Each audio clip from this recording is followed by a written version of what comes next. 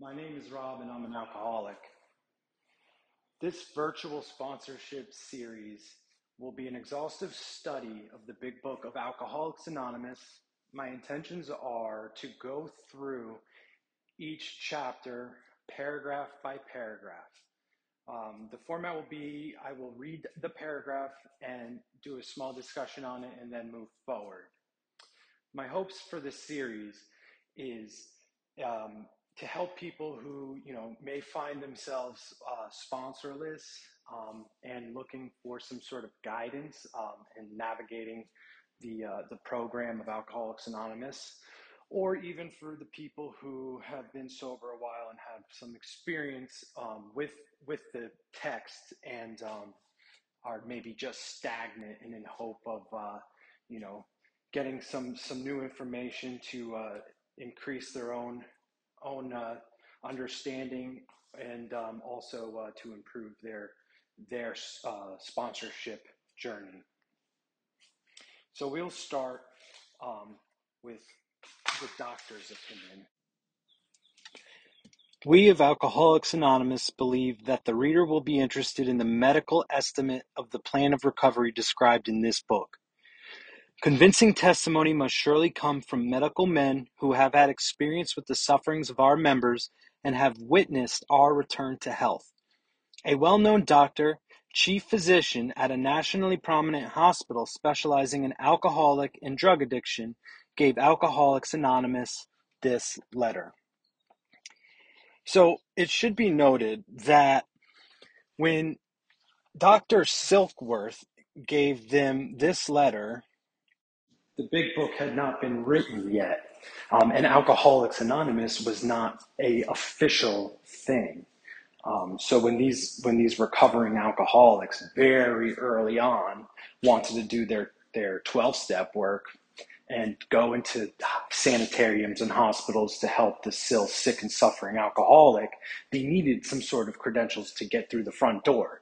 Many of these people have been patients at these hospitals, deemed hopeless by the staff there, and now all of a sudden they come knocking all fresh-faced and bushy-tailed and say, "Hey, I got a cure for your patients. Let me in to talk to them." If it wasn't for a reliable doctor signing off on what they had to say, they never would have gotten through the door, thus never been able to recruit more people into recovery, and AA would not have taken off the way it has. To whom it may concern, I have specialized in the treatment of alcoholism for many years. In late 1934, I attended a patient who, though he had been a competent businessman of good earning capacity, was an alcoholic of the type I had come to regard as hopeless. So first he makes his qualifications that he's a doctor that specializes in this type of business, and then goes on to talk about, in reference to Bill W., who later on founded AA and wrote the big books. And at the time, he regarded him as hopeless because back then, in the 1930s, there was no sort of treatment for alcoholics. And after a certain point, they were basically just doomed to a slow death by alcohol.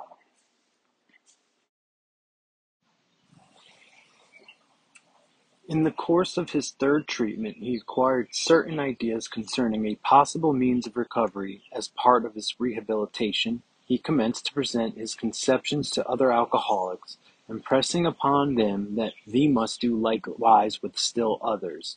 This has become the basis of a rapidly growing fellowship of these men and their families. This man and over 100 others appear to have recovered. So obviously, this is the beginning of the step 12 work before the steps were even formally written. And the fellowship is basically the birth of Alcoholics Anonymous. And the first 100 people that the kind of reference to here in this paragraph were actually responsible for the writing of the big book.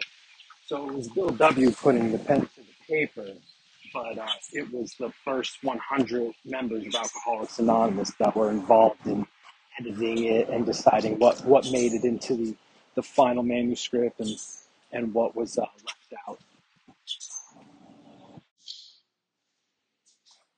I personally know scores of cases who were of the type with whom other methods had failed completely.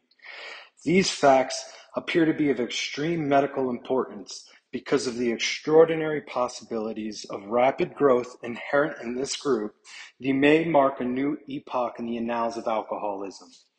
These men may well have a remedy for thousands of such situations. You may rely absolutely on anything they say about themselves. Very truly yours, William D. Silkworth, M.D. So first and foremost, I would like to discuss this idea of other methods that have failed completely with these alcoholics. Some of the other methods I think we use today would be your traditional talk therapy, like moral behavior education, cognitive behavioral therapy. Some people try geographical change, thinking that if they got out of their environment, that their problems would just magically disappear. There's scores of treatment centers and detoxes, that you do a little 30-day stint in, and then it's back out with more of the same behavior afterwards. And you can add to this list on, but none of them seem to work with us, especially those of the chronic variety, the ones that have been in and out of treatment centers in the past, and you can never seem to quite stay sober. He also goes on to say he may mark a new epoch in the annals of alcoholism. And what that means is, it's a new age in the treatment of this disease. Before they came up with this spiritual solution in Alcoholics Anonymous, their success rate was very, very low. And people were kind of just doomed to go in and out of these hospitals and sanitariums until they eventually got wet brain or died from complications directly due to their alcoholism. So, with this new program of action came hope for the very first time for countless men and women out there who suffer from alcoholism. The physician who, at our request, gave us this letter has been kind enough to enlarge upon his views in another statement which follows. In this statement, he confirms what we who have suffered alcoholic torture must believe, that the body of the alcoholic is quite as abnormal as his mind. It did not satisfy us to be told that we could not control our drinking just because we were maladjusted to life, that we were in full flight from reality, or were outright mental defectives. These things were true to some extent, in fact, to a considerable extent with some of us, but we are sure that our bodies were sickened as well. In our belief, any picture of the alcoholic which leaves out this physical factor is incomplete. As far as the medical community is concerned, it's this physical component that the text is talking about here that is the criteria for alcoholism to be categorized as a disease rather than just a mental illness. Many of the symptoms of alcoholism do lie within our mind, and it definitely can be looked at as a mental illness. However, this physical component is of vital importance. There is a neurological factor involved, and the research that they're doing today is starting to catch up with what Alcoholics Anonymous and Dr. Silkworth have been saying all along. The brain of a alcoholic reacts differently to alcohol and drugs than a normal person's brain would. The release of dopamine causes the chains in the neural pathways to get stronger and therefore more likely to repeat. The doctor's theory that we have an allergy to alcohol interests us. As laymen, our opinion as its soundness may of course mean little, but as ex-problem drinkers, we can say that his explanation makes good sense. It explains many things for which we cannot otherwise account. So when I hear the word allergy, I automatically think of something like a peanut allergy, where you have hives that come up all over your skin and you start to swell up, your throat will swell, you go into anaphylactic shock, and without some adrenaline, you'll suffocate and die. With alcohol, obviously, that's not the case. However, just like the anaphylactic shock is an abnormal reaction to the peanut, the abnormal reaction they're talking about with alcohol is the inability to stop drinking it once we've started. The average person eats a peanut and they think to themselves, hey, that's a delicious snack. The average person drinks alcohol, their inhibitions are lowered for a short period of time, they might have a drink or two and then go on with their life. But this isn't so with the alcoholic. How many times have we said to ourselves or to a friend, let's just stop at the bar for a drink, and next thing you know, it's 2 o'clock in the morning and the bar's closing down and you've had God only knows how much to drink.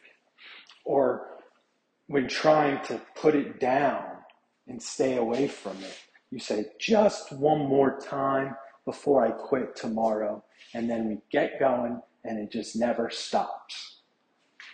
So this allergy is a very important factor in alcoholism. We have a body that cannot process alcohol.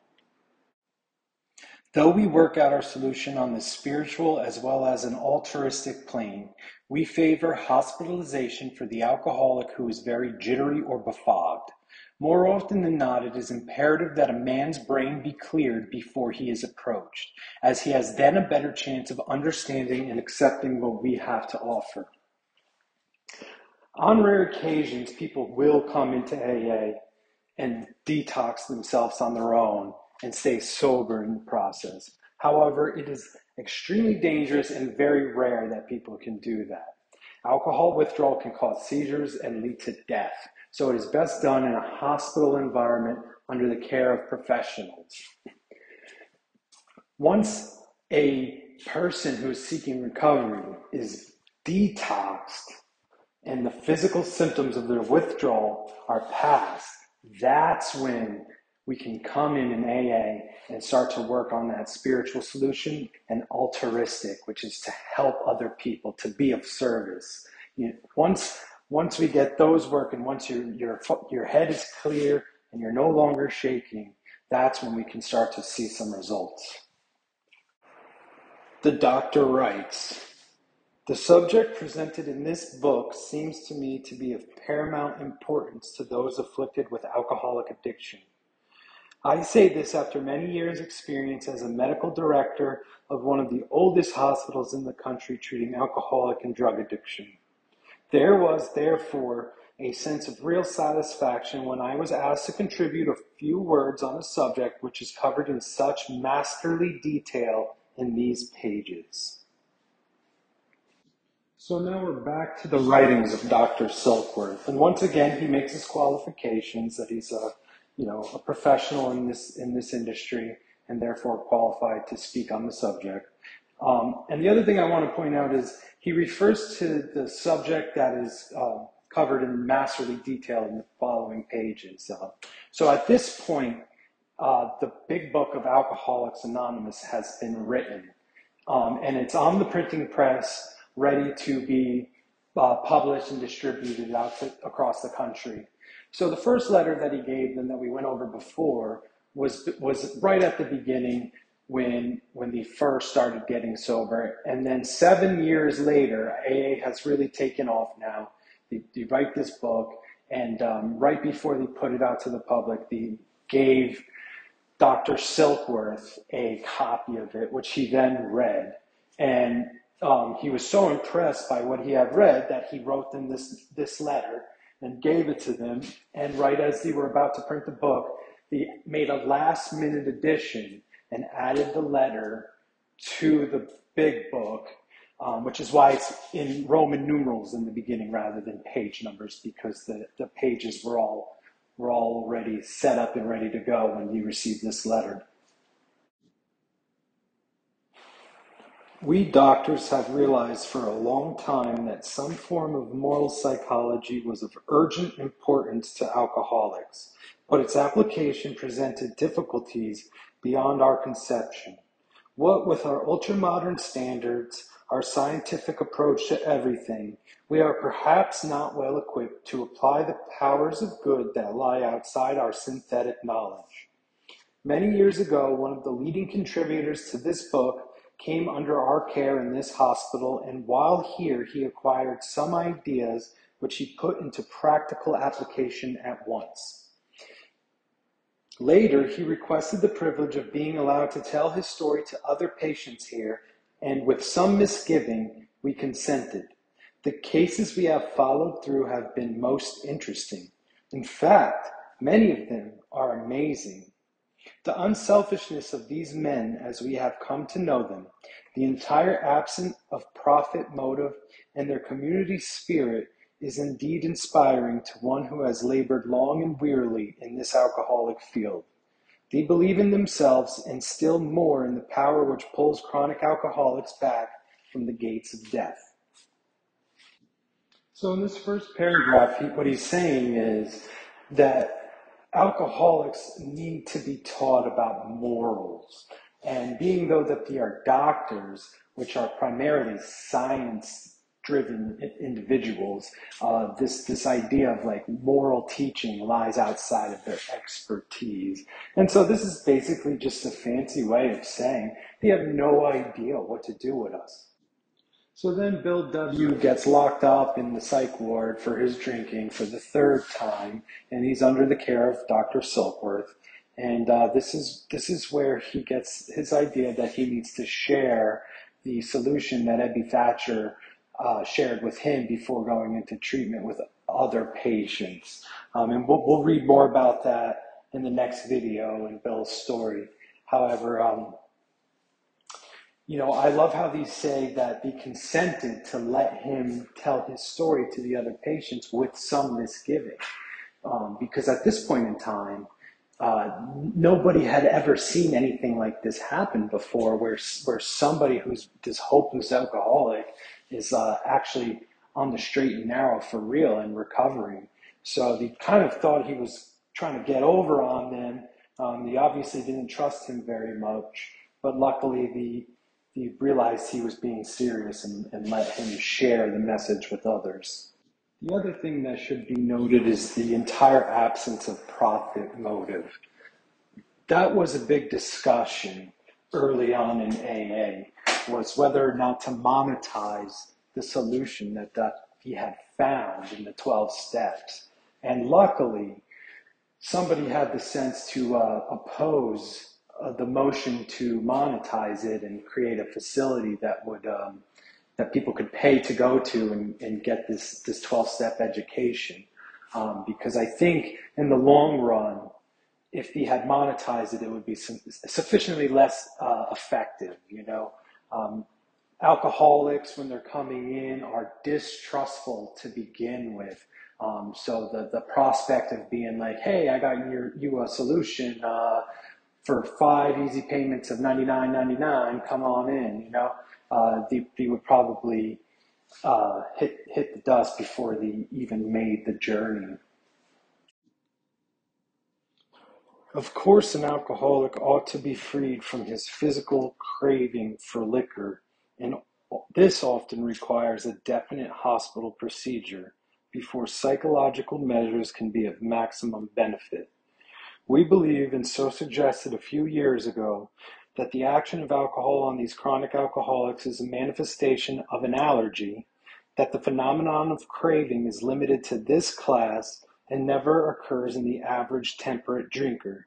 These allergic types can never safely use alcohol in any form at all, and once having formed the habit and found they cannot break it, once having lost their self-confidence, their reliance upon things human, their problems pile up on them and become astonishingly difficult to solve. Once again here, the doctor reiterates how important it is to be properly detoxed from alcohol. And then it goes on to talk about the allergy again. And this time they're referring to the abnormal reaction that the allergy is as the phenomenon of craving. And so this is what makes alcoholics unique from other people. Other people cannot understand this abnormal reaction, this phenomenon of craving. Another thing that should be noted is, as far as the Big Book is concerned, a craving occurs when you put a substance into your body. Oftentimes I will hear people in early sobriety say that they're dealing with cravings. However, that is not the case as far as AA is concerned. If you've been abstinent for 30 days or 90 days, whatever it may be, and you find yourself having a desire to drink that is very strong, what you're dealing with is the mental obsession rather than the phenomenon of craving that is solely the result of putting a substance in your body and having the allergic reaction to it. And I hate to be the bearer of bad news, but once allergic, always allergic. This point cannot be stressed enough. You'll hear things about solution and recovery and recovered in the rooms of AA and in the Big Book. And what do you mean by that? Is that they have overcome the mental obsession to drink once they are abstinent. They are not referring to having done away with this allergy. That will be with us for the rest of our life. Frothy emotional appeal seldom suffices. The message which can interest and hold these alcoholic people must have depth and weight. In nearly all cases, their ideals must be grounded in a power greater than themselves, if they are to recreate their lives. If any feel that as psychiatrists directing a hospital for alcoholics we appear somewhat sentimental, let them stand with us a while on the firing line, see the tragedies and despairing wives, the little children. Let the solving of these problems become a part of their daily work and even of their sleeping moments, and the most cynical will not wonder that we have accepted and encouraged this movement. We feel after many years of experience that we have found nothing which has contributed more to the rehabilitation of these men than the altruistic movement now growing up among them. So this frothy emotional appeal that seldom suffices. I never understood that line when I first read this, but then it was explained to me that what they mean by that is nobody can appeal to your emotions and convince you to put down the drink and the drug. In my personal life, I've had significant others beg me to stop. My mother cry and beg me to get the help that I so desperately needed. And in the heat of the moment, all I could think at the time was, when are they going to shut up so I can get out of here and get my next drink or my next drug.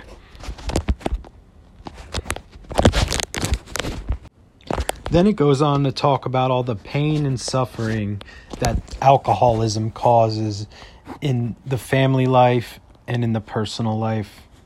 Many of us probably have scores of experience with that. And it's that suffering exactly that is the message of depth and weight for me. It's not only is this disease gonna kill me if I continue to drink like I've been drinking, but the suffering will never go away, and it'll spread to everybody that I care about unless I can find a power greater than myself to put my trust in. Men and women drink essentially because they like the effect produced by alcohol. The sensation is so elusive that while they admit it is injurious, they cannot after a time differentiate the true from the false. To them, their alcoholic life seems the only normal one.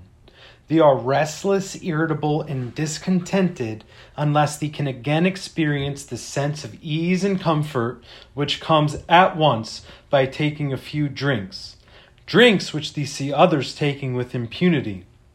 After they have succumbed to the desire again, as so many do, and the phenomenon of craving develops, they pass through the well-known stages of a spree, emerging remorseful, with a firm resolution not to drink again. This is repeated over and over, and unless this person can experience an entire psychic change, there is very little hope of his recovery. In my opinion, this is maybe one of the most important paragraphs in the entire book, because it really breaks down what we suffer from. Now it says that we essentially drink because we like the effect produced by alcohol, and that's true. It was a solution of ours for a very long time, and it worked great for a long time. Unfortunately, if you find yourself seeking recovery, chances are it's not working so well for you anymore. And the sensation caused by alcohol is elusive. Elusive means just out of reach. You're always chasing it, but can never quite get your hand on it. And while the admitted is injurious, they cannot after a time differentiate the true from the false. Sure, we know that it's bad for us. We know that it hurts us and messes up our life, but we lie to ourselves and we don't even know we're lying. And so we can rationalize it in a million different ways, some of which may make some sense, maybe not so much some of the other excuses, but regardless, we're going to believe them because at the end of the day, that's what we want to do. Their alcoholic life seems the only normal one. This one rings especially true if you started your drinking career young. Me personally, I started to get consequences from my drinking early on in my life. I was still a teenager. And so these consequences came to be like normal routine for me. It wasn't something where like I'd get arrested or wreck a car or get charged with a DWI and then I would reevaluate my life and look at my drinking. No, that was just a Tuesday, and that's how it had been for most of my life. So nothing was out of order there. But here's where it gets really good. So it says, they are restless, irritable, and discontented unless they can again experience the sense of ease and comfort which comes at once by taking a few drinks. Now, it says here, unless they can again experience, right? So what that's implying is that we're getting restless, irritable, and discontent when we're sober, when we are abstinent and not drinking.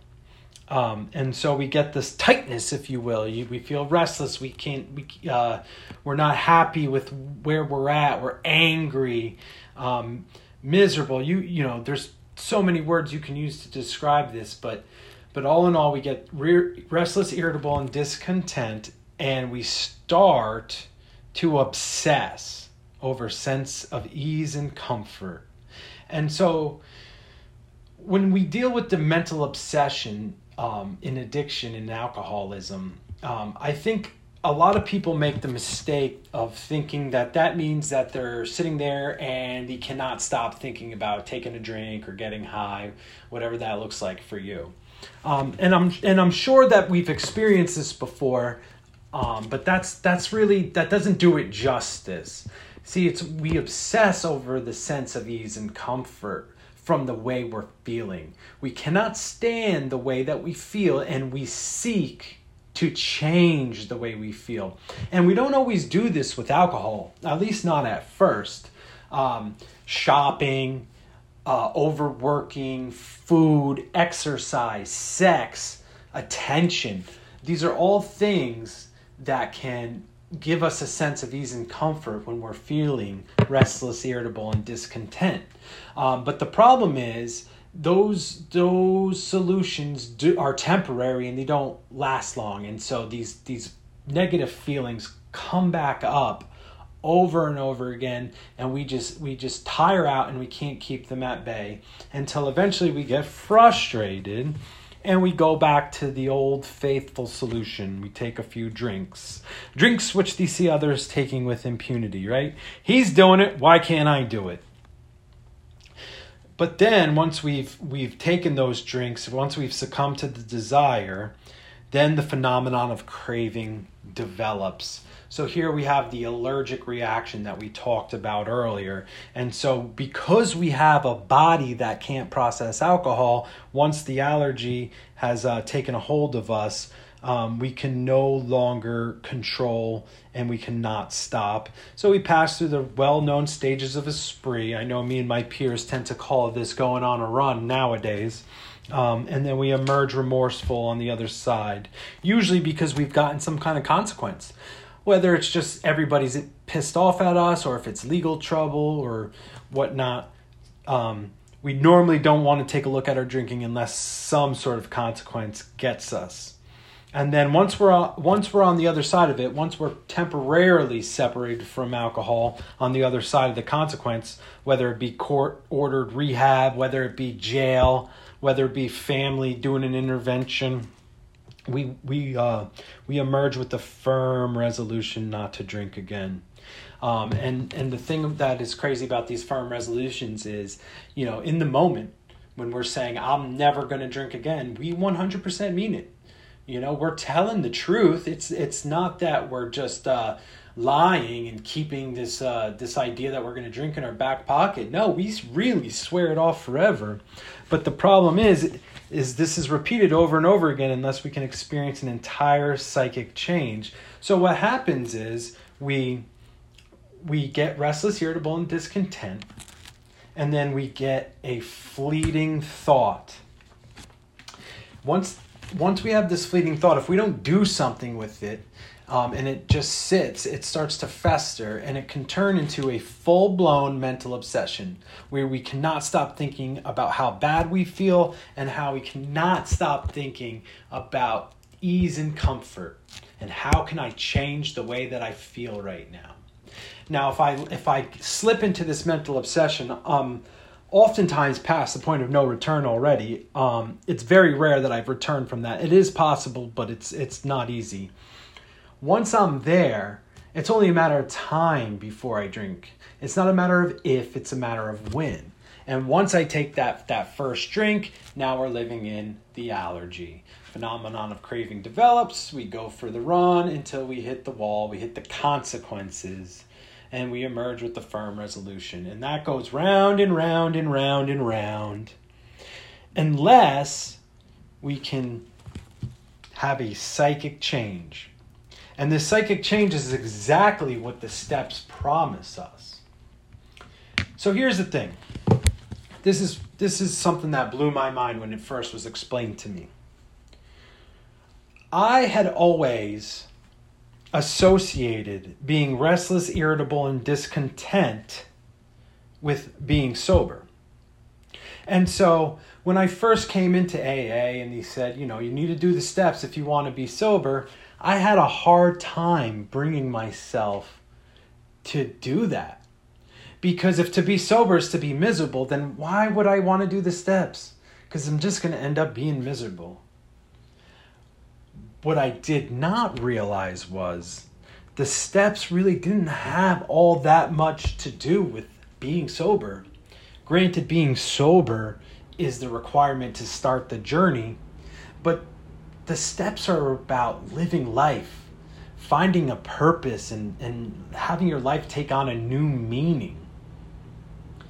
And so once that has fully manifested in your life, what it does is it removes that restless, irritable, and that discontent feeling that always bubbles up. Sometimes it does it really easily, and other times you got to work extra hard at it. However, when done correctly, when these feelings disappear, there is no fleeting thought and no obsession, and thus the whole cycle is unnecessary. And it's because of this that it works. And that gave me great hope, knowing that I not only didn't have to be miserable, but I could be sober and relatively happy. That was the best deal in town as far as I'm concerned.